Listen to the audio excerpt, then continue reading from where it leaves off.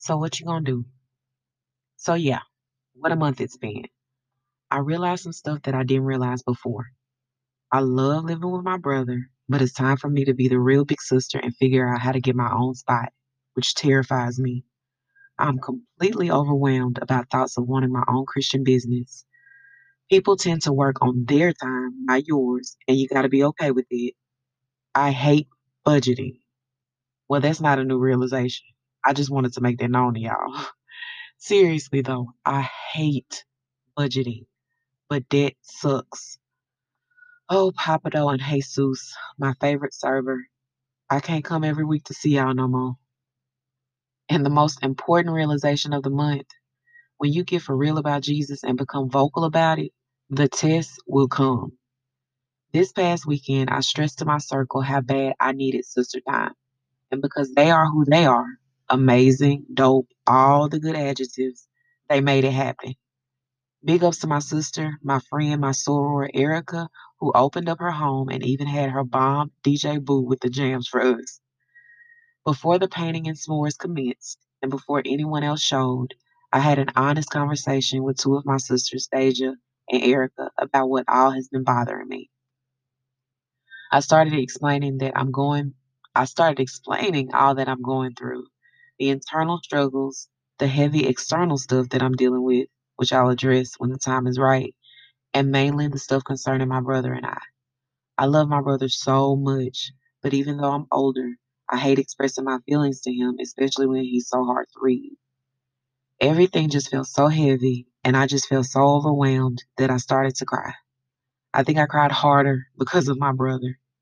Please know that he's done absolutely nothing wrong to me, and he has always, always looked out for me, even though he's my baby brother. It's just that sometimes I feel like maybe he doesn't care for us living together, even though he ain't said a thing.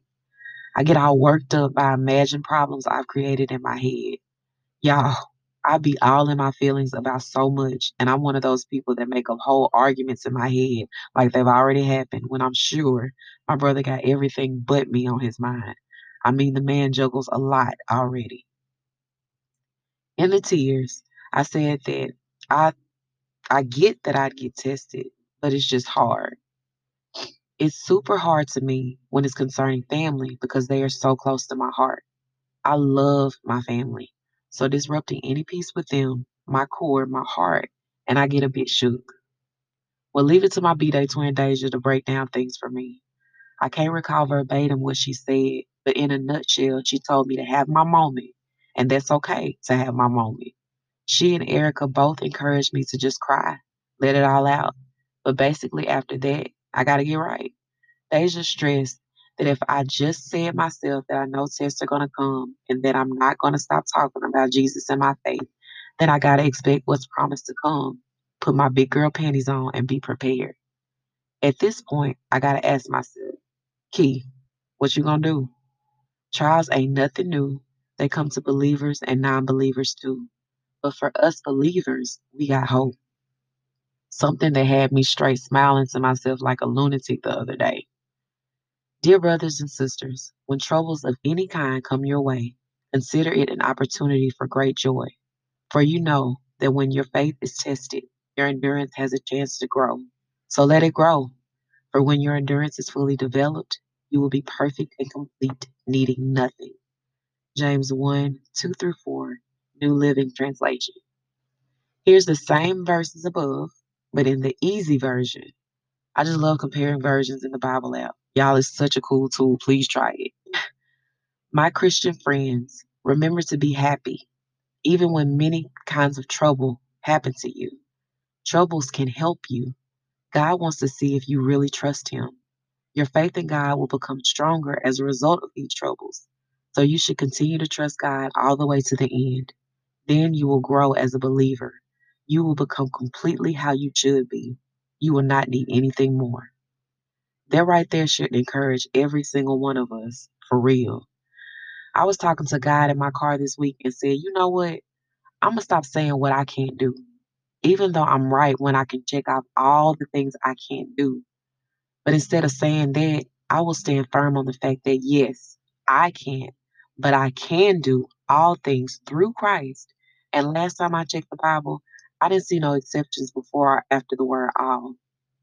Because of that, I can accept the trials as they come, and no matter what, I can wake up every day depending on Jesus for help and choosing Jesus over anything else. So even when I feel mad and want to go in on someone, I'm going to choose Jesus. When I want to call somebody I got no business reaching out to, I'm going to choose Jesus.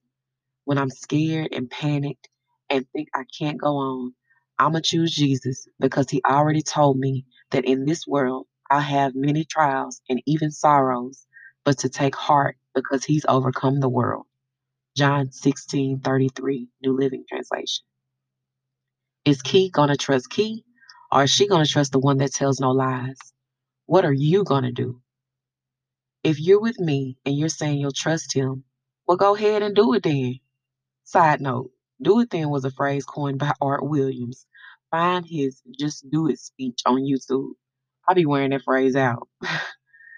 Before I wrap up talking your head off, I wanted to share something that I felt would encourage anyone reading that may be having a hard day, week, or season. I was cleaning some stuff I had in a container, and I saw a copy of my all time most favorite poem that I believe had an anonymous author. Some may be familiar with it, some may not. It's called Footprints. One night, I dreamed a dream as I was walking along the beach with my Lord. Across the dark sky flashed scenes from my life. For each scene, I noticed two sets of footprints in the sand, one belonging to me and one to my Lord.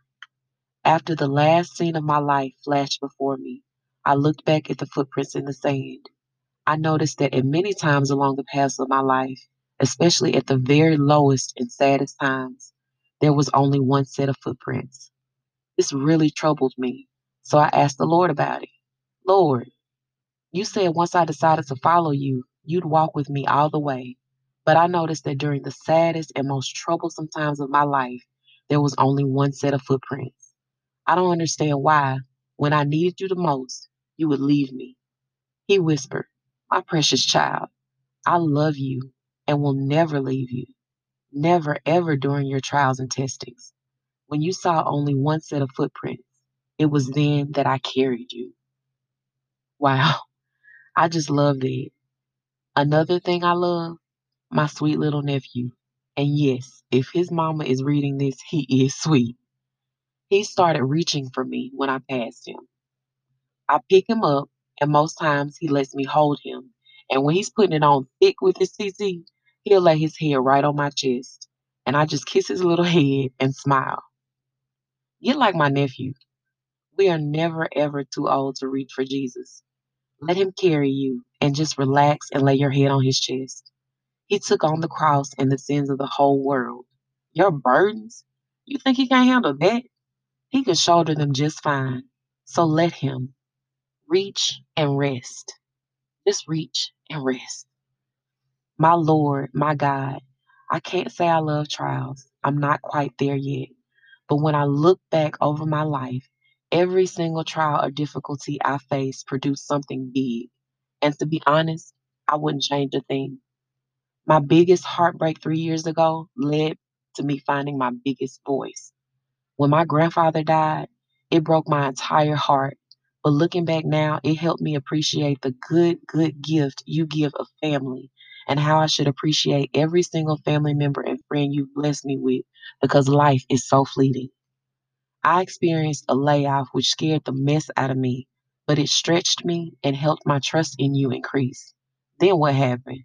I landed in the exact department I always wanted to be in my baby Ethan.